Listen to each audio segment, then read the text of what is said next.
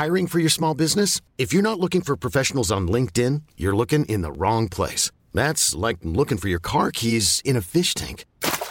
LinkedIn helps you hire professionals you can't find anywhere else, even those who aren't actively searching for a new job but might be open to the perfect role. In a given month, over 70% of LinkedIn users don't even visit other leading job sites. So start looking in the right place. With LinkedIn, you can hire professionals like a professional. Post your free job on linkedin.com/achieve today. Wow. Nice. Yeah. What you're hearing are the sounds of people everywhere putting on Bombas socks, underwear, and T-shirts made from absurdly soft materials that feel like plush clouds. Yeah, that plush.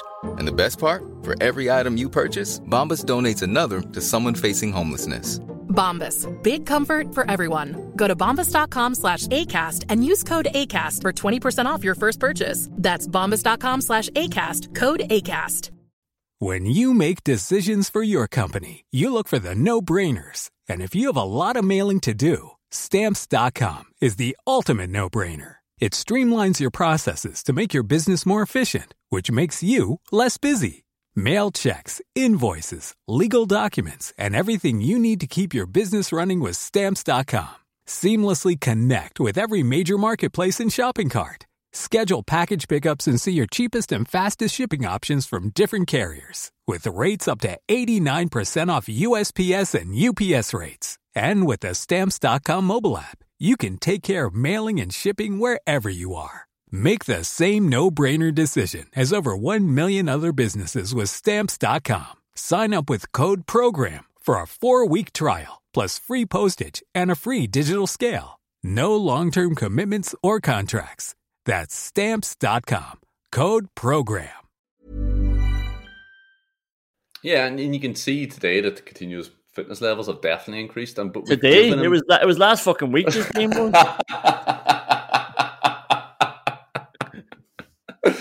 Yeah, sorry about that, by the way. This is Paul Maguire. You're listening to the Villa Podcast. That morning sky gave me a look, so I left while you were sleeping. That's all it took. Got a tweet sent to us. Got a lot of tweets sent to us, let's be honest, over the last couple of days. But Michael Rudd, I think it really cut deepest, hurt the most. He said, and I can't read it without singing it: "You only pod when we're losing, pod when we're losing, pod when we're losing." Well, here we are. We come late, but we're here to talk about a 4-0 spanking of Southampton. And by God, that was enjoyable, Liam. Like, I can't believe that we've had a way to let all this out. But Aston Villa, dare I say it, are back. We have our club back. I know that we can bounce from the extremities of how bad it can be to the highs of this, but that was just fun. Such an enjoyable afternoon. I can't remember just sitting back and being so proud and so comfortable watching my boys go at it. And actually, something that really summed it all up for me, like the real difference, like all the chances were probably the biggest difference, and all the goals as well obviously helped. But 15 minutes, we're 1-0 up, and John McGinn and Matt Cash make about 6 tackles in 12 seconds over on the right-hand side, and it was just ratty. It was intense. It was hungry, and when they were 1-0 up, they weren't letting it slip, which is exactly what we wanted from them more and more. We wanted them to keep the standards for 90 minutes, and I think this was the most complete performance of the Steven Gerrard era. Yeah, it was. Yeah, absolutely. And don't ever apologise again for bouncing from the extremities. I mean, that is the job. That is the role profile for a football fan. So there's no need to ever apologise for that. If you can't get excited and depressed, then stop watching football. Nobody's impressed that you're even-tempered when watching a football game. Yeah. But that was an absolute battering. And you called for it last week. We know how Southampton are going to set up, so let's set up accordingly. Yeah. And the system we played against Brighton was perfect to play against Southampton, as it turns out. It's like Southampton had 2 midfielders against 4, which should mean there's a bit more space out wide, but they couldn't get the ball out there from an advanced position because they were strangled if they came anywhere near the middle of the field. And the weird thing is, Southampton knew how we were going to play too, surely to God. I mean, we were terrible for 5 or 6 weeks, changed the system, and won 2-0. Ralph, we're going to play the same system, clear as fucking day. And this man has called the Alpine Klopp whenever he was joining Southampton. I mean, he's as far away from Jurgen Klopp as the sound of music is from heavy metal. The hills are alive with the sound of people talking absolute shit. And it was so easy for Aston Villa to play right through the middle. It was 4-on-2, for fuck's sake. It was so easy for Aston Villa to stop Southampton from playing. And the Alpine Klopp didn't do anything to try to stop Coutinho. Imagine that. He didn't do anything to exploit Douglas Luiz. He didn't do anything. He didn't do anything in the whole game. He just said, here's what I've been doing for the last 3.5 years with my limited players. What have you got? Well, a system that will beat that and better players. Like, what do you mean? Is this a fucking trick question? It's really not that difficult to see how Hasenhüttl loses 9-0 once a season. Like, Douglas Luiz had 3 teammates between him and his opposite numbers at all time. Yeah. Like, that's a wet dream for Douglas Luiz. And he made a fucking mess of the sheets. He fucking loved it. This is it. Like, I think the most heartening thing about this performance was we have noticed too often, when Villa have gone to play Southampton in the past, Dean Smith seemed to keep getting caught out by the 4-4-2. But Gerrard actually went at it. He exploited it. He targeted that weakness that's so predictable for Southampton. And when it got to 3-0, and I think it might have been 4-0 because it came a few minutes after the third goal, cut the Ralph Hasenhüttl, and he was shaking his head, and I was looking at him going like, what did you think was going to happen? You've come out, and I thought they might have changed their system for the second half, but they didn't. And I can only imagine my anger if that was my team. And he was shaking his head, and I was looking at him thinking, this is going to be 9-0. This is going to be another. It's happening again right in front of us, and he's pretending like he's asked him to do something else. Like, don't lose 9-0. I'm not going to do anything to allay that. I'm just asking you to not lose 9-0. And it could have fucking been 9-0 if Villa were a bit more clinical. Like, this is the most competitive Rosenthal Award coming up of all time, and Villa still won 4-0.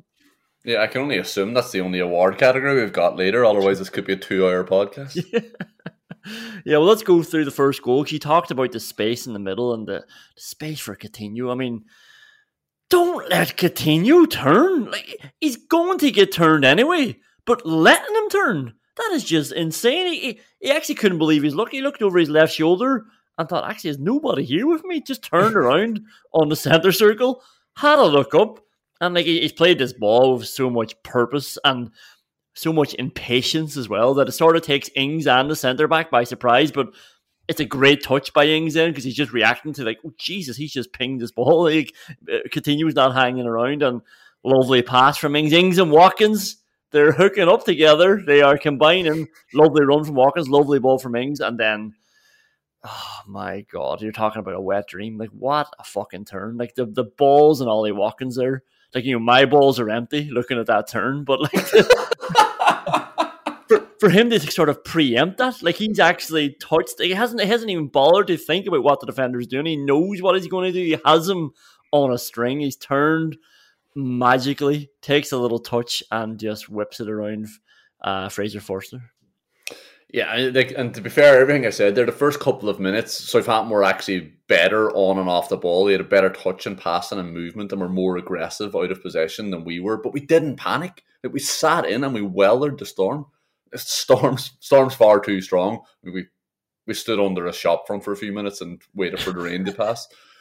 Wee Philip got sick of it. He stuck his hand out from under the shelter and said, it's only a wee drizzle, lads. Let's go to fuck. That's not a direct quote, but I'm sure it's close enough. And he went looking for the ball, and he went looking for holes. Like, he even came too deep to get on it. And that's all right if as soon as you get on it, you're going to play a 30-yard pass right through the middle of the pitch, bypassing where you should be.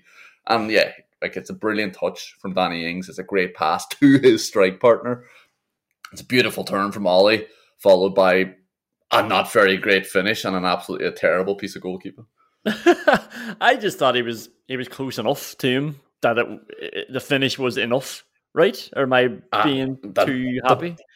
The ball's close enough to him. If it goes past Martinez like that, we'd be having a few minutes to talk about that. Well, 2-0.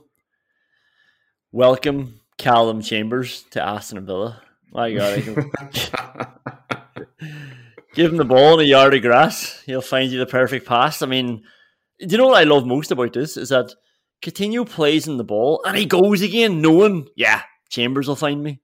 You know, I'm going in behind the defence here, behind 11 players, but Callum will pick me out. And Callum, oh my God, like what the fuck was that?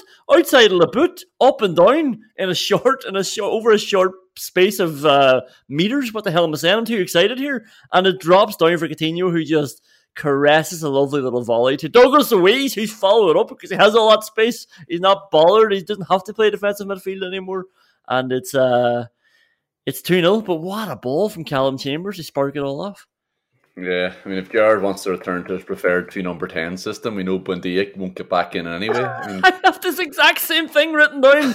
I was thinking, poor Buendia has been so good, but there's so much competition there. Now there's only one, and now it's looks like Callum Chambers is up there with him. Yeah, it's just an absolutely gorgeous ball, and it's the most gorgeous ball you'd see in most games, but it's outshone then by little Phil bringing the sauce with the first time volleyed cross to Dougie, who's just there dabbing the corner of his mouth with his napkin. Thanks, lads. That was absolutely delicious. I'm as full as an egg.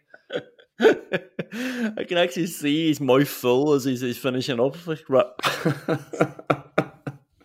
3-0.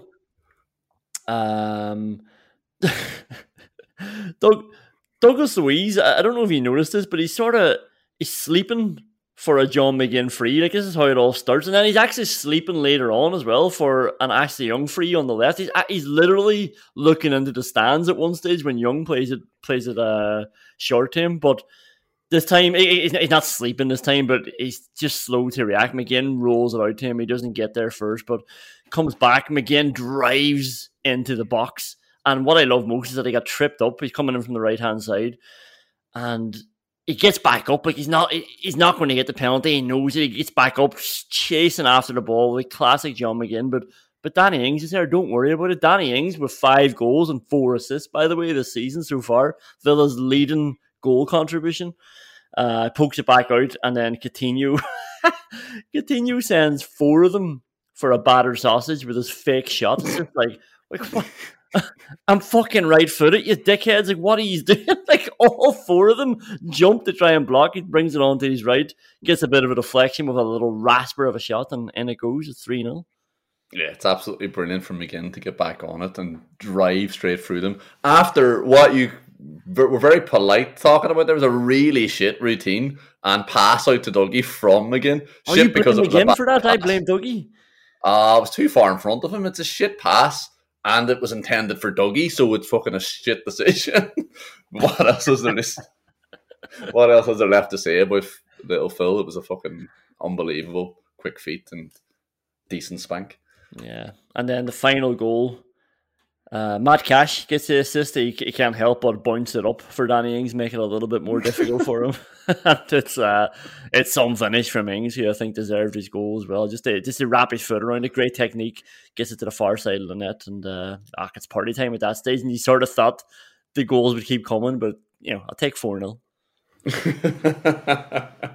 It's so simple. I mean, it's a 1-2 and a cutback, and there isn't a Southampton player within 10 yards of the ball at any point in the whole move. Yeah. It's a perfect pass from Coutinho, a great pullback from Cash, and a gorgeous finish from Ings. But it's also the Premier League. I mean, what are Southampton at here? This is just absolute basics. Touch and go. It was pathetic from them, but brilliantly exploited by our 3 lads. Yeah. Well, we're going to rattle through WhatsApp whinges. Please bear with us. And we'll get back to the fun after this. I think the best place to start with WhatsApp whinges is a WhatsApp whinge of yours, Liam. Got a message. I'm not spending my lunch watching these cunts failing to see out a 1-0. There it is. There it is in black and white. The knee-jerk, the panic, the WhatsApp whinge. The classic, the whole purpose of this segment, although it's not supposed to be coming from fucking me, is it? You can just imagine, you can absolutely imagine how I was feeling though, sitting down, choking on my sandwich. I mean, nothing could sum up the life of an Aston Villa fan more than recovering from 2 defeats against teams in the bottom 3 by beating a direct rival for for a league position anyway. And then in the first 60 seconds of the next game, your poster boy, one of your centre midfielders, losing the ball twice because he couldn't think of what to do with a fucking football. And I'm sitting there thinking, have I actually taken my lunch break to watch this? Well, the second one is, look, I'm very happy with the result, but I want to talk about this. Why is Martinez floating balls out to the Southampton left back? that was a theme as well in that first half. Like, it's sometimes like he's just not pushing himself to put his foot through it. Couldn't be bothered. Yeah, I know we're probably going to lose the ball anyway with one man up top there, and he'd have to really spank it to give him a chance of getting up for a header that if he does win, he's not going to get it to anybody around him. But Martinez just like, look, I've made the calculation here. I'll just buy us a bit of time by floating it out to that wing where nobody in a Villa shirt anyway. And it's sort of, because Martinez is at such a high level. Do you remember Adrian, who used to play in our five-a-side team? Yeah. And he, brilliant goalkeeper, but we had this ratty five-a-side team that just chased boys down and didn't let them get a shot. It was just disgusting. Mourinho would have loved this. Like, it was a perfect Mourinho five-a-side team. Everybody worked their arses off, didn't let any runners run. We all tracked every runner and we hit teams on the break, and it worked over and over. But Adrian, who was a top-class keeper, deserved better than that. He deserved to showcase what he was able to do rather than having to make one or two saves a game. And he got bored every so often and he just throw the ball. Remember, he would just throw the ball out to the opposition again. Like, the rare times he got his hands on it, he just threw it straight back out. Hey, have another shot at me. I've been sitting here all fucking day waiting to dive like I'm fucking cold here, and he just gave them the ball back on purpose. And I was starting to wonder, is Martinez doing that? Is he just giving Southampton the ball back? It's an interesting theory, but I think there's probably a simpler answer. Martinez is absolutely brilliant, but he has got dodgy enough feet, and he does often just clip the ball out over our fullback's head. Like, how often have you seen him do that? He's got far too much trust on his grand left foot as well. Yeah. He kicked one out of his hands on his left foot as well, needlessly, just because Shea Adams was standing in front of him. I like that, to be honest. I liked it as well, but it's fucking insane. This is just Emi Martinez. He's not right between the ears. Well, I say I like it. He kicked it out of play. Yeah, but he kicked it 80 yards up the pitch with his bad foot. He did. Yeah, and to be fair to him, he did only make one save that I can remember. I think Tyrone Mings has gone for a little nap again, and then it's a good run and good spank from Adams, but it just isn't good enough because Martinez predicts it. Like, he's dived before Adams has hit a shot from open play, and he saved the ball. It's incredible. I actually think that was almost not the same thing as giving the ball away, but it gave him the whole net to say, go ahead, like, there it is. There's go ahead, see what you wise up. And he just the reactions to get down, it was such a viciously struck shot that it ended up going over the bar, even though Martinez had to get low to save it. But that was just brilliant to see. Like, the athleticism of that is a joke. Yeah, the athleticism of somebody the size of Emi Martinez is just a joke in and of itself. I mean, it's preposterous. He shouldn't have the agility, the flexibility, and the reactions of somebody who's 6'4" and whatever he is, 17 stone. Yeah, cat-like reactions in a bare body. And the final WhatsApp ones I have is another one that we need to talk about. Nah, we don't, because this boy's been phenomenal this season on the whole. Matt Cash still can't cross the ball, even when Coutinho sits one up for him. You remember that one? Like, Coutinho just... What a... Like, Jesus. If you look back at the highlights of this game, it's just Coutinho running the show. It's the closest equivalent that I can remember in a long time of a quarterback in American football. I don't mean playing the quarterback role. I mean someone running the offense. Like, actually just everything going through him. And this was Coutinho's team. This was his game. And little things, even setting the fullbacks away, like, and making it easier for them. Cash has gone on this sort of awkward run where he's gone inside the opposing fullback, and Coutinho just floats it over both their heads and puts it in a nice angle for Cash to go closer into the box, and he absolutely drills it. Like, it's bouncing up, and he drills it at John McGinn. This time he was a player coming in the back of him, and that's the one that Coutinho follows up both of his a spank that goes past the far post. Yeah, that was just an absolutely incredible move from Aston Villa altogether. I mean, the pass over the top it's absolutely incredible. But the fact that he finishes his own run into the box is just even more heartening. You said this at the start. We've had players in the past that, after playing a pass like that, would stand and admire it while fixing their hair. But Coutinho, he follows it in, and when he gets on the end of it, it's some strike. I mean, it's hit with as much conviction as the Greek court presiding over the Harry Maguire assault case hit him with.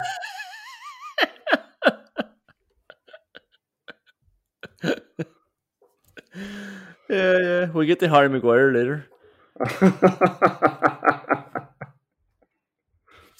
And that's it for WhatsApp wins. We've got a lot of awards coming up, a lot of tactics talks, and a lot of players to lavish some praise on. We'll see in a minute.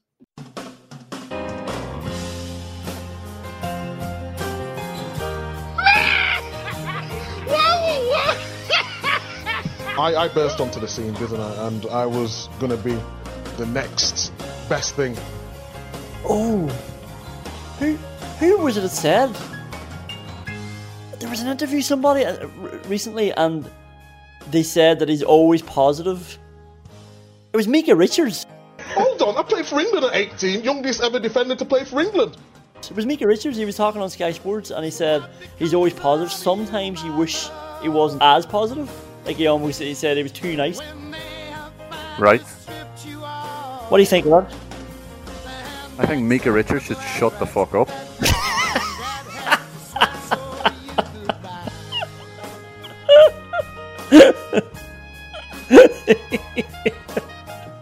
What the fuck has Micah Richards ever done for Aston Villa?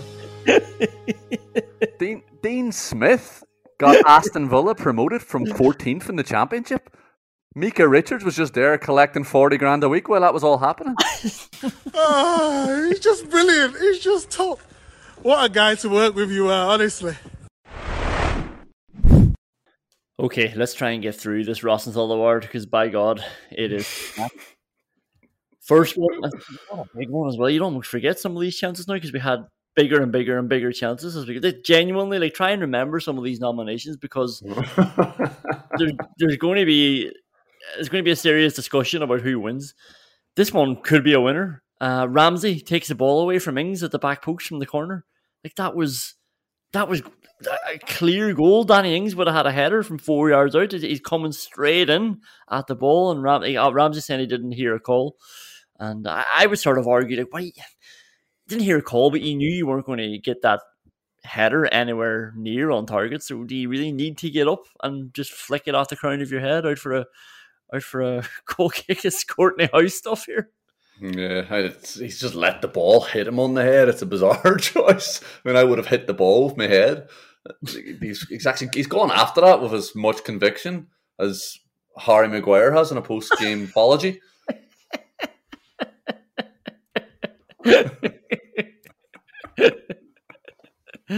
This could be a good theme for Ronnie Rosenthal. Yeah, but did you say a post-match apology? I did. David De Gea had a good one. Fair play to him. But that corner, I think it was Coutinho who took it. Ramsey. That's the other thing, Lucas Digne and Konza were out. Didn't miss them at all. We just ripped through these boys, these jokers. But that corner was just before Coutinho had Ings and Ramsey. He was 3-on-2, and he had Ings to his left and he had Ramsey to his right, and he went to Ings to the left. I think Coutinho just loved the idea of a little trick pass, like the one to Ramsey was just clear into space. But I thought Ramsey had enough credit in the bank to put that in front of him and let him gallop, especially with that connection between Ings and Ramsey as well. But he went left to Ings. In fairness, he put Ings through as well. But Ings just slipped. A few people were slipping in the first half. Yeah, I don't know. The obvious pass was to Ramsey, and you're probably right. The defenders could see it as well, so that's why he's gone the other way. And Ings does an impression of Bambi, and it's not ideal, but he does recycle it. But yeah, I'll let Coutinho pick the passes. Yeah. Ings had as much conviction staying on his feet as Harry Maguire did on any occasion. Second nomination. Coutinho just plays it through to Watkins, and it's just so easy for him. Sometimes I wonder. It's so easy for Coutinho. Is he going to get bored? Like not with Villa, not with the Premier League, just with football. He just shifts it onto his right, and there it is. There's the pass, and it just slides Watkins through. Now, in fairness, the runs are all there for him as well. I think Watkins could have gotten out of his feet better, but even then, it's just a timid finish off Forster's legs. He just like Jacob Ramsey roofs that. Like he finishes that with all like so much conviction. It's an emphatic finish, you know it is, and Watkins needed to lift it in some ways, just hit it off him. Yeah, it's amazing how easy it is to get a chance simply from putting the right weight on a pass, and Philip Coutinho brings his skills to every game. It starts off with a straight ball through the middle from Mings, which we see nowhere near enough of. I mean, he has that in his locker, and he should take it out every once in a while. He actually overhits this one, but the intention's right, and it's a lovely touch from Watkins, and it's a perfect pass from Phil. It's a good save from Forster, but yeah, Ollie has to lift it. Like even 6 inches off the ground and it's a goal. Yeah, and the really annoying thing about that, and this is probably where your WhatsApp wins came from, is that should have been 2-0. Villa were well on top. They had a couple of chances, didn't score, and then Southampton just get interested. Then they've been let off, and they get a bit of incentive going forward. They've a bit of verve back in their step, and Shea Adams has a header. Like Livramento just sits it up for him at the back post, and you can see everybody scrambling. Emi Martinez is just diving, hoping that someone hits off him, and Shea Adams is just it's an awful finish at the back post. It's a beautiful cross. I just think it is slightly too high for him, high for that player in particular. I mean, he has to put that height on it to get it to the back post, but Shea Adams just can't get up on it, and it's straight off his forehead and straight over the bar. Yeah, the nomination to have there, we talked about Coutinho and WhatsApp wins, where the ball comes back out for him after the pullback to McGinn, and he tries to drive it past the far post. Watkins, lovely turn, this time further out the pitch. Nice run, nice left footed ball to Coutinho, and Jesus, he has to score as well. Like he's through 1-on-1. He hits it off Forster's legs too. Yeah, it's absolutely amazing from Ollie Watkins, but how can Coutinho follow up that strike with this one? I mean, it's only a minute or two later, and he's just absolutely pelted one with the top of his foot and has whistled past the post. And then this is just such a poor strike of the ball from 8 yards out, if even. Coutinho 1-on-1 from a Watkins flick on.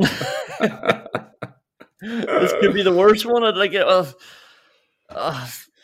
I don't know. They're all fucking like. I'm trying to decide in real time. Maybe I should just go through the nominations for like that one that Watkins gets it on his left foot, pulls it back. I feel like it's not as bad as this because he had less time. He's just hit it and he's tried to sort of. No, it's not good. He needs to just lift it. He needs to drive it and it goes in. But this one, he's gone through 1-on-1 and you think he slid it past all the spaces there on the right hand side and he just curves it around the far post, but it doesn't come in any way. So it's another big miss from him. Yeah, I think he buys all that space that you're talking about at the back post. So he has to get a bit of credit from that. It's an amazing header from Watkins, and it's a lovely dummy from Coutinho to sit Forster down because he goes down too early and it works. But the finish just isn't there. This is nowhere. This isn't the same as missing a pullback from 8 yards out with a goal at your mercy. Yeah, you could be right. I think, well, and we'll probably end up talking more about him, but if Coutinho had scored one more of these chances, I think that would have been one of the best performances I've ever seen. It was anyway. Like, as I said, he completely ran the show, like dominated that match with so much conviction and just so much quality and skill. It was beautiful to watch, like and so impactful as well. Like 3 goals and 3 assists. Now he could have had way more assists, and he could have had a couple of more goals today. But if he scores one more of those, I'm struggling to think of a better performance at Villa Park. Yeah, just certainly not in a long time. Nothing that's springing to mind. I mean, the thing about Coutinho is he just doesn't care that there are opposition players on the pitch. He's just he's using them for his own amusement. I mean, they might as well be those free kick mannequins. He's just stepping past them, practicing his footwork, lifting the ball over their heads, moving them around the pitch wherever he wants them to be. He's just a beautiful player. And now that he has more than just Ramsey running for him. It's even all the more glaring how good he is. Ings and Watkins were going, and they were going in tandem, one short, one long, one left, one right. Cash is always going, and the only negative from him today was he could have scored 4 goals because they weren't difficult chances, any of them. But it's really, really hard to criticise the performance. But 3 nominations in the Rosenthal Award is definitely a black mark. But isn't that really it's fun, but it really shows how good a player is as well, that they can miss so many big chances and still absolutely run the show and not have any real black marks in reality against their performance, because they brought so much to the game outside of those chances that they got. Ings should have scored as well before his lovely taking goal, but Watkins lays him through down the right, and Forster saves again. Like, a couple of good saves from Forster. You think he should have done better for the Watkins thing. Sometimes when I watch Fraser Forster, I wonder, like, why is he not the England keeper, especially considering who's ahead of him?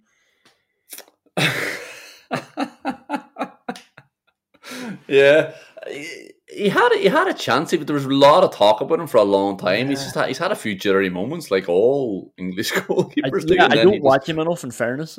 And he just went out of favour then, like they all do. They all have this period in their career in their mid-20s for some reason where they just go absolutely off the rails, have absolute horror shows. It's happened to them all. Ben Foster, Pickford, Forster, they all go through it. Nick Pope hasn't reached that age yet, but he will. Don't you worry about it. Nick Pope will be shit for a while. The McIng's chance, McGinn through the lines again, so simple to Jacob Ramsey, and all of a sudden Aston Villa have a 3-on-1 situation in the middle of a Premier League game. It's a joke. Luckily for Southampton, Jacob Ramsey slips a little bit because his pass was a better option for Watkins again. Plays it to Ings. Ings hits the ball kind of hard, and Forster saves it. Yeah, and the only other nomination was that Shea Adams chance that Martinez saved. Mings ball watching is putting it mildly. Like, he's just falling asleep and it's knocked around him, and players running out inside of him while Mings is watching what's happening on the outside of him. And Martinez leaves the gap, says go on, and points us down. Great save. Yeah, it's strange because Mings is kind of wandering out to the left because our left back isn't there anymore, but there's also no Southampton player there, so it's a really strange decision. But look, Mings was again really good today, but it's just another lapse from him that he gets away with this time because we were significantly in the lead. Right, that's fucking 10 minutes of a Rosenthal Award. Oh my god, like it really does show how good Villa were. Because I think some of the concerns, even against Brighton, which was a way better performance, but it was like, we didn't have that many chances. Like, but by God, if we can create this many chances, we'll be laughing in every game. Who wins? Part of me doesn't want to rule Ramsey out either for just blocking Coutinho from that, or not Coutinho, Ings from that goal to back post. Watkins is 1-on-1 is bad. Like, I think that's a big chance.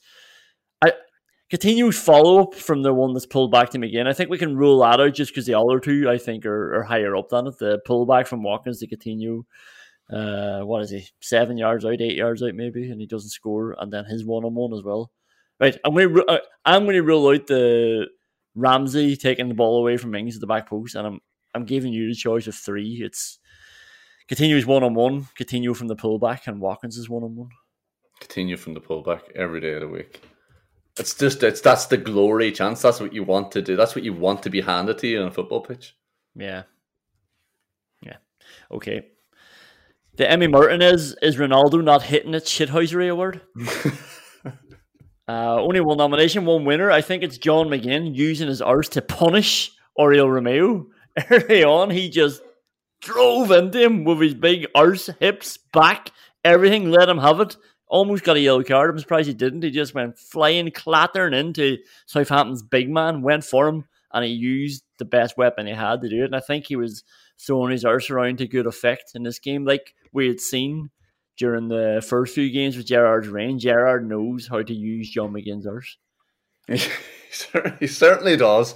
McGinn, like I said, had a terrible start to the game, but then he was absolutely fine after that, which is great. Like we never have really any questions over John McGinn's mentality, but it is still nice to see whenever that happens because he couldn't have started the game any worse. and Oriol Romeu couldn't have finished the game any worse for Southampton. He was a mess. I mean, he wasn't helped by the setup Southampton had and the setup that Villa had to exploit that. But geez, he lost his head. He lost his positional sense. He lost his ability on the ball. He was throwing arms into people's faces, kicking people when they're leaning over the top of the ball. Guy's a scumbag. We knew that anyway, and he showed it today yet again. Yeah, threw his arm into Young's face, seemed to throw his arm into somebody else's face later on. Like, VAR just wasn't. It was like, lads, my 4-0 up, let's forget about it. Nobody's getting the red card here today. Yeah, who was it? It was down. Was it Ramsey that was down, and he came through and kicked his arse. Like, he literally kicked his arse as he was trying to kick the ball, and it was really heartening to see that he was one of the mugs that Coutinho sent to the shop with his goal, like with his left-footed fake. Romeo jumping up, like thinking he's going to block something. You ain't blocking shit. Yeah, there's nothing better than your player sending 3 people for a bag of sausage and one of them is Romeo. 2 have already gone. You're just walking down to the shop with him like a tit. The Tim Sherwood, we played 2 number 10s and bamboozled him award. Speaking of Romeo, I think a great tactical instruction that I could see anyway from the team was the closing down of that position, that defensive midfield, if you want to call it, that anchor midfield for Southampton. Like, you could see McGinn charging into number 10 at times, and they were doing it in a way that was boxing off Southampton, and they weren't letting them get any sort of foothold. Like you said it at the top of the show, Southampton just didn't have the ball really to try and exploit their wingers, and it was because Ward-Prowse and Romeo were playing so far back, or when they got the ball, they were under so much pressure that it was being played away from them. Like, Ramsey and McGinn were adjusting depending on where the ball was coming from. So if it was coming from Southampton's right-hand side, McGinn was already pouncing into that number 10 spot to put pressure on, and vice versa if it was coming from the other side. It was, I don't know, I thought it was a good intent from Villa to just cut them off at the source. Yeah, last week we talked about the better defensive shape that Watkins and Ings splitting as the centre forwards allowed us, and that was improved again on Saturday. I mean, Coutinho was way more clued in. The defensive contribution of everyone on the team was immense, and there was a 10 or 15 minutes of absolute resolute defending after going 4-0 up, including a lot of James Ward-Prowse corners as well. I mean, the lads really wanted a clean sheet. But the pressing of the Southampton players on the half turn was incredible. And not just the energy, but the intelligence of it, the timing. I mean, there was a ferocious 20 minutes in the first half when any time a Southampton player got the ball facing their own goal, they were lit on by 3 Villa players. And that is just something we haven't seen from Aston Villa. I can't remember ever seeing it anyway. Yeah. And it's absolutely the way to play against teams at or below your level, especially if they're going to set up so naively. Yeah. It was brilliant. It was brilliant. And didn't let up as well. Like, they put their foot on their throat and they just pressed down and pressed down. And it gave them more of the ball too, so they didn't have to do that the whole game then. So why would you want the ball when you're under that much pressure? Second nomination, maybe we already touched on this last week, but the change in formation, we did talk about how harsh it is on Buendia, who had been one of the better players, but I mean, Coutinho was just running the show, and that's all you need, really. As good as Buendia is, Coutinho doesn't need another number 10 beside him. Like, Buendia will have more chances, and he'll be very important for us going forward, but right now, it makes more sense to just give Coutinho an extra option up top. He's got 2 men up there who, now that they're starting to figure it out and work together, are working really well defensively along with Coutinho. So that shape is there. It's not a big risk. And he's just a number 10 that can feed them all these balls that they want. And he's the one now that's getting more to Ramsey and McGinn. And yeah, just letting him be the star and be the fulcrum. It might sound very simple, but actually getting it to work, we've seen that sometimes it's not all that easy. But now we're seeing that they really had a good idea and they're really executing it well. Yeah, and you can see today that Coutinho's fitness levels have definitely increased. But today, it was last fucking week this game was. Yeah, sorry about that, by the way. But he was given the platform as well, and by the three lads behind him, and also he's given them the stage to perform by having Ings and Watkins running in behind him. And Danny Ings put in a serious shift today, and he had a serious amount of quality at the end of it. His goal and assist were both lovely and really, really well deserved. I mean, we've given him some roasting the last few weeks, so I'm glad to see he hasn't let that get to him. But like, having Danny Ings and Ollie Watkins running beyond Philip Coutinho, it's just a dream. Yeah, it is. And the only other nomination I have for the Tim Sherwood We Play Two Number 10s and Bamboozled Them award is the first ball we played to Emi Buendia when he came on. Get it up to his head, get it up to the big man, and he gets up and he gets it down to Sanson. He wins the free. Like, you know, when you're bringing Buendia on for the last 10 minutes, you want to use him well, and Villa used him to his strengths. They got it up to him. He held the ball up, got it down, got Villa possession in a high area, got them a free in a high area. Our little maestro can see out a game for us. That's how you see out a game. You get the ball up to your big man up top, like Emiliano Buendia. The Peter Enkelman What the Fuck award. John McGinn's first two touches, they were bad. They were bad, and it was like, oh god, is this going to be one of those days? Like one of them, like Ings just plays back to him. Ings drops it off lovely from a little first time touch into midfield, and he just chopped it away into space when nobody was near me. He hacks at it, bounces it up into a player, and then the second one is Ings plays it back to him as well. Another little drop off from Ings, and this time McGinn just turns away from the box. Like Ings is actually teeing him up at the edge of the box, and he turns away, and he turns into a player as well. Just a couple of really bad touches, and but he didn't let it affect him, in fairness. Yeah, but they affected me. They were giving me indigestion at the start of the game. I was like, what the fuck am I watching here? This is so depressing. I can't watch us get battered by an obvious Southampton team again. No, John, get your fucking head in order. Yeah. The second nomination is Callum Chambers. I don't know if you remember Callum Chambers' header straight into Stuart Armstrong. Like Callum Chambers is playing right centre-back, and he gets up and he heads it lovely across the edge of the box, just bouncing up for Stuart Armstrong as well, of all people, who thankfully he dallies on the ball and gets put under pressure.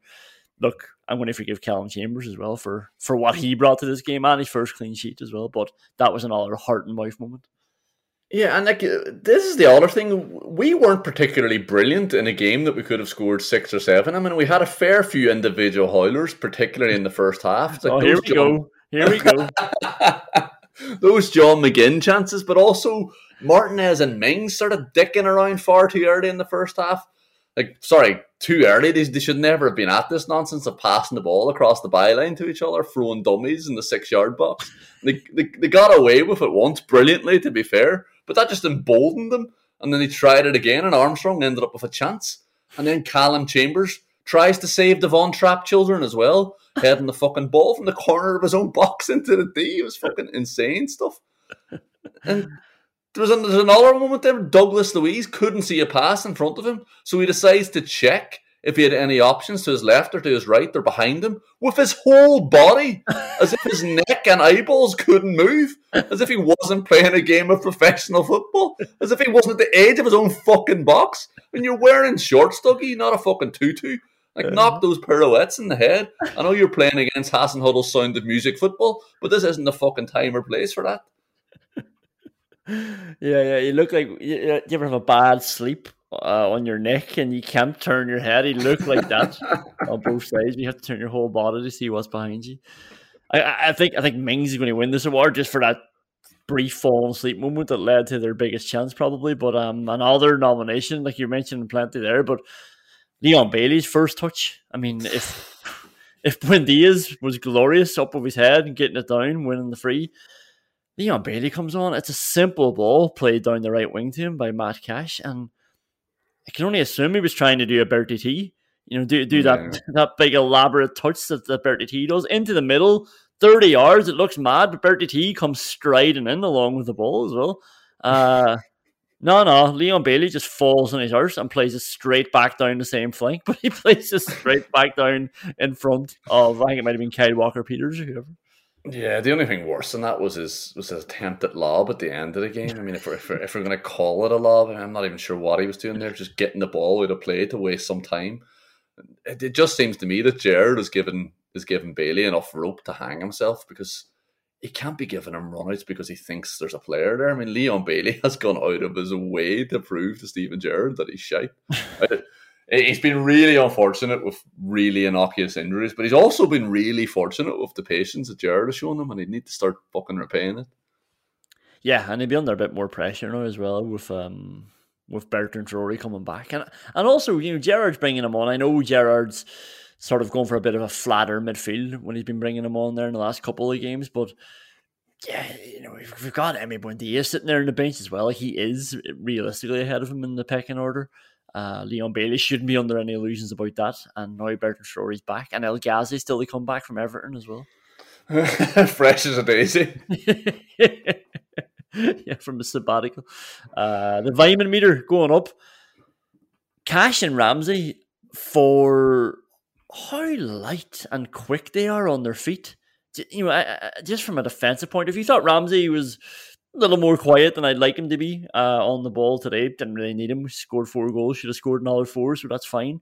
Ramsey can take a passenger seat every so often, but just the two of them are so nimble for strong lads as well. And they block these passes from close range. It's look, they just have way more athleticism than I could ever dream of having. Just their ability to react and pounce, and it's really nice knowing that you have players who are way more athletically superior than the opposition. It's incredible.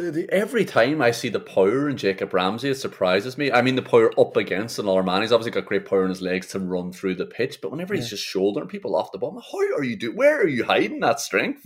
It's absolutely insane. And he never seems to get knocked off the ball either. He's he's a brilliant player. And you're right, that was today. It's an odd day to be praising him, because there'll be much better performances from Jacob Ramsey. We don't need to praise him on a day when he played like this. But Jesus Christ, he's so nimble, so strong, so smart. He gets back into positions. He's brilliant. Yeah.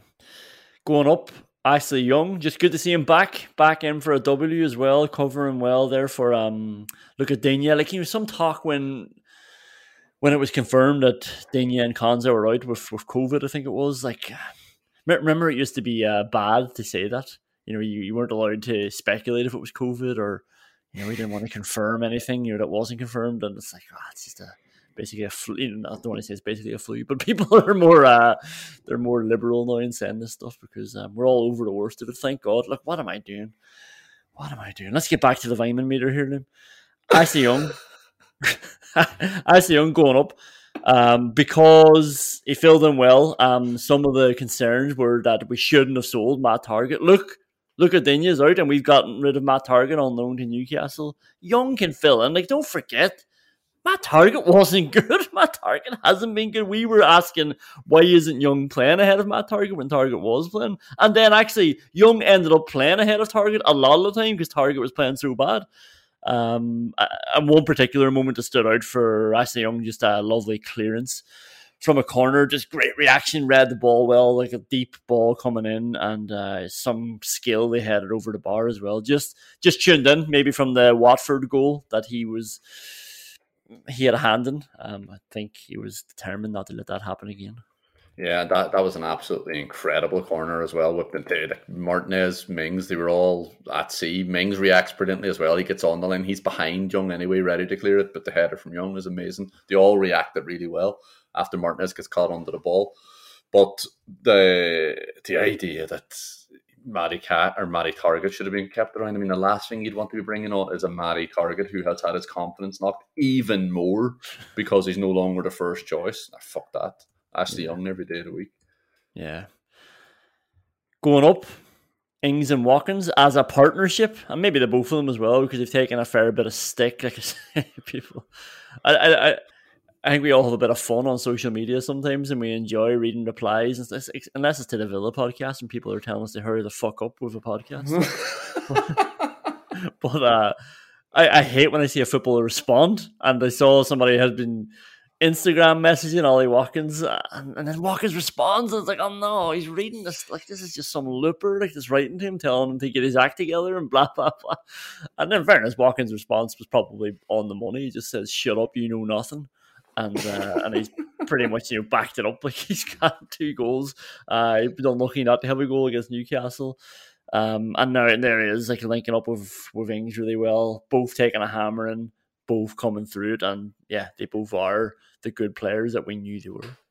Yeah, absolutely, and they were brilliant together as well. And maybe it is enabled a lot more by having Coutinho just behind them as well, essentially dictating where they're going to go. And Villa having a much higher platform up the pitch then because of that.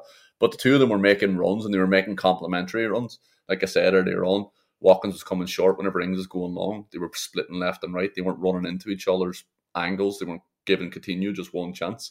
It was a brilliant performance from the front three. It was class. Yeah. Like that was one of the other things that was joyous about Villa. Just the interchange of Watkins and Ings up top. Like, they were popping up at different sides of the pitch, just seamlessly. Yeah. Wasn't laboured at all. Like, you're right. If you think about that first goal, which is just like, through the lines, Coutinho gets the ball, rams it up to Ings, who just plays it through to Watkins. Straight line, straight through Southampton. But Ings has come a bit deeper there, and then if you think of the one, like, Watkins should have had an assist for Ings as well. And in fairness, like, I know they had been taking criticism, but this was the problem when the two of them were playing. They weren't linking up, but here they are now. They're doing it well. Ings is assisting Watkins. Watkins should have had an assist for Ings when Ings should have scored. Like, and that's what I mean about the seamless part of it as well. Like, Watkins suddenly has found himself deeper, and Ings has gone off him. Like, just in sync with each other, and like, maybe this is the start of them really understanding each other. Yeah, in sync with each other, but they're also really helped by the fact that both of them played individually really well. I mean, their first touch from both of them was brilliant all game. The amount of balls that were fed into their feet, and they were just popping it off first time, killing the ball dead straight into Coutinho's feet or into Ramsey's feet, and then going again as well, the spinning in behind. They both played brilliantly. Yeah. Going up, Emi Martinez for his short sleeves. It's really, I don't know if you've been outside, really fucking cold. It's like it hurts when you're outside. Like, I'm wearing a coat all day today and just don't like it. Like, it's just not a nice feeling being out, and there's this man like standing around his goal line just wearing short sleeves for the crack, like, just almost to posture. Maybe it makes him more agile. Maybe the cat needs the short sleeves. Like, maybe you can bound him by a long sleeve top. But he looks great back there. He looks hard. And do you know what else he's going up for? Is that he didn't get a fucking yellow card, and I cannot believe it. Going down your fucking propensity for bringing up fashion-related things into the Vyman meter. Yeah, that's it. Anybody else in particular that you want to see move up on this meter? No, I think you've captured them all there. It was a really, really good team performance, just destroying a team who were asking to be destroyed, and everybody comes out of that looking well. The manager, you could put him up after a couple of ropey weeks. That is good. Like, yeah, and it's not like we just got a couple of flash in the pan results. It feels like the results off the back of good work. And Young tweeted after the game saying that performance was coming. And that's always a good sign when players are saying that. They know it's going well. They know they're putting in hard work, and then when it clicks, it's almost like the scales have fallen off everyone's eyes, where they realize, yeah, this is what we're supposed to be doing. We're supposed to be winning 4-0. But like, all those moves that came together today, like, they got way more success out of every attack than they would dream of getting against most other teams. But that really helps now build the confidence and helps build the understanding. Like, they basically got 3 games worth of game time out there in attack today. Thanks to Ralph Hasenhüttl. Yeah, hopefully they haven't wasted 3 games worth of chances. We'll take a very quick breather and come back with questions we can't answer. Questions we can't answer, but probably will. Why does it take Amanda Staveley, of all people, to really point out the true victim of what's happening in the world today? Roman Abramovich. He doesn't think it's fair that he's going to lose his football club. I mean, somebody think of Roman Abramovich's billions. And by the way, he's not going to lose his football club. He's going to sell it for an absolute fortune. Yeah, imagine feeling sorry for Roman Abramovich. Imagine feeling sorry for a man who made his money by fucking over every citizen in his country. Made his money through political favour and underhand deals. Took every resource out of the country and sold them and fucking siphoned the money into his own mansions and yachts. Like, what sort of a psychopath feels sorry for such a disgusting, reprehensible billionaire because he's lost his toy because his evil mate facilitated him fleecing the country? Is now a warmongering scumbag and he might be suffering for that. Like, oh, poor woman lost his football club. Like, do me a fucking favour. Do you know who actually comes out and says things like that? Someone who's in bed with a regime involved in human rights abuses and war crimes for fucking decades. Yeah. Like it's I can't even muster up the words to do it justice. Like, you know, crass is one very nice way of putting it. Like, it's just why would you even be doing an interview and at this stage? Like, we all get it. Like, you know, there's a bit of an argument out there. Like, maybe Eddie Howe shouldn't have to deal with these questions, but you know, Eddie Howe knew what he was stepping into as well, albeit stepping as a football manager. But he knows what the deal is. Like, there's a reason he's getting that job. There's a reason Steve Bruce is finally no longer Newcastle manager, and I just can't get it sometimes. Like, you know, why would Amanda Staveley just be up for questions around this time? Like, when it's just a real absence of thought and absence of bloody common sense and heart even as well. Not case. Why didn't Harry Maguire just clear it out for a corner kick?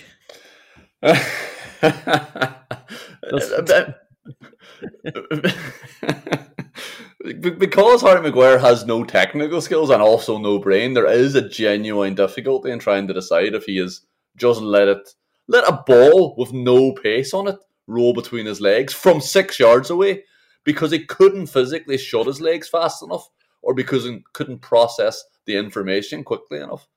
He's like a fucking barge trying to do a U-turn in a canal with a golden retriever at the tiller. Like, once again, I found myself thinking, how good must Harry Maguire be in training that he keeps getting picked? Before I realised the absolute absence of rationality in that thought process. Because that, of course, cannot be the explanation. The explanation is always so much more simple. And a cursory look at the Man United bench shows you that Phil Jones is Man United's next choice for that left-hand centre-back position, meaning that Harry Maguire's only required qualification is to own a pair of football boots. But he doesn't have football boots. He has big canoe boots. Like, it looks like he's running with canoes underneath, and he can't move along the ground. Like I've always said, Harry Maguire's brilliant in the air, great header of a ball. He's strong underneath a high ball. Pretty much stops there. He's an absolute disaster. He's a shambles, and I do not want to labour this point, but I can't forget in the summer Gary Neville talking to Jamie Carragher in the Sky Sports studio saying that Harry Maguire is his most important player, and without him, that would be the biggest loss, bigger than Harry Kane, because they have Calvert-Lewin to come in if Harry Kane's missing. And without Harry Maguire, they can't play four at the back, because like with Harry Maguire, everything's possible. It's unfucking believable, unforgivable piece of commentary, but this man doesn't know where he's coming or he's going. And like you're talking about Phil Jones being on that, I'm actually wondering, would that be worse? Would that be much worse? Like, at least we would all have a bit of that's nice, isn't it, to see Phil Jones back?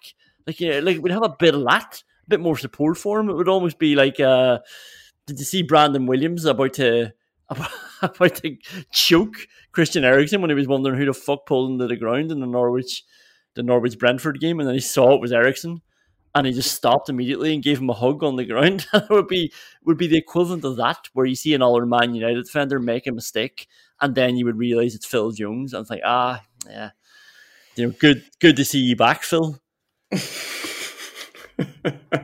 but honestly, would it not be better just like bringing in a youth player for now and just like trying to develop him? Like, just pick your best prospect and see if he can develop quickly here. It is strange because he has taken the big decision to drop him a couple of times. I mean, it's not like he's been backed into a corner here now. He knows that he can drop him. I mean, this moment is so glaring because, like I say, not only the fact that he couldn't close his legs, either because he's physically immovable or is brain dead, but whenever he turns around as well, he turns around so slowly, and then he looks surprised and kind of jumps into the air because a Man City player is coming steaming down into on top of him.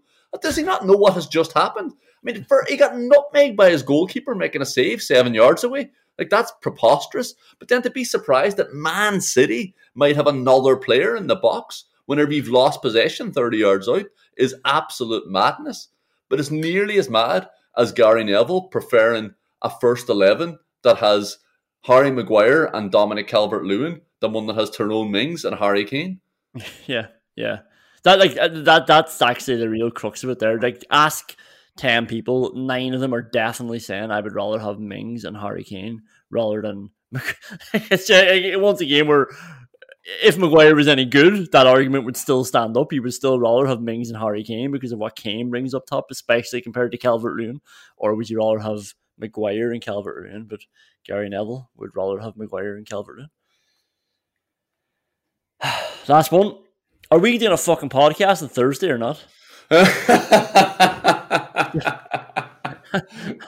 We need to get off this call right now because like the tweets are coming in and I really appreciate it, but by God, it would put you under pressure as well. Per Stefan Driscoll has just tweeted us to say things have gotten that bad. He's gone back to old podcasts just to get his fix. He's gone back to the 9th of November 2020. And I think I remember this was an Arsenal match that was it the one the Villa won 3-0 off the back of 2 bad results? And he's quoted it saying, Liam, we owe Matt Target an apology. And then it was your quote saying, every time I said Matt Target was shite, Matt Target was shite. Back 2 years. Almost 2 years. This is not to go back 2 years now to find a good game that was looking like that about 2 weeks ago. But can I hold you to it? Leeds match Thursday. Like you know it's going to be a loss as well, and we're going to be straight in. Like, here's your podcast, lads. Here we are. We're all angry. We're all irrational. Come fucking get it Thursday night. Yeah. Oh, absolutely. Like, I wouldn't miss a Leeds podcast for the world. Not like I fucking missed this one either. I'm still doing it here. Haven't watched the game. Fucking 2 days deferred at lunchtime. All right. Yeah, we'll see you on Thursday. Definitely see you on Thursday. And thanks for listening, and thanks for all the pressure once again. Really appreciate it. But maybe you'll do us a favor and share it on now that it's out, because I'm worried that people will just piss off now that we've given them 2 days without a podcast. Like, they might have found something else, might have gone supported a different club. So let them know that we're back, we're still alive and kicking, and Aston Villa are still alive and kicking. And in the words of Oasis, I don't know why the song is stuck in my head. I went through an old playlist on Spotify there. It's good to be back, even though we already won last week as well, so it doesn't really make any sense. But it feels like we are back. We're back in the big time. And we will be back on Thursday, I promise. All the best. That wind is calling my name, and I won't wait, or I'll never get on. When you make decisions for your company, you look for the no-brainers. If you have a lot of mailing to do, Stamps.com is the ultimate no-brainer. Use the Stamps.com mobile app to mail everything you need to keep your business running with up to 89% off USPS and UPS. Make the same no-brainer decision as over 1 million other businesses with Stamps.com. Use code PROGRAM for a special offer. That's Stamps.com, code PROGRAM.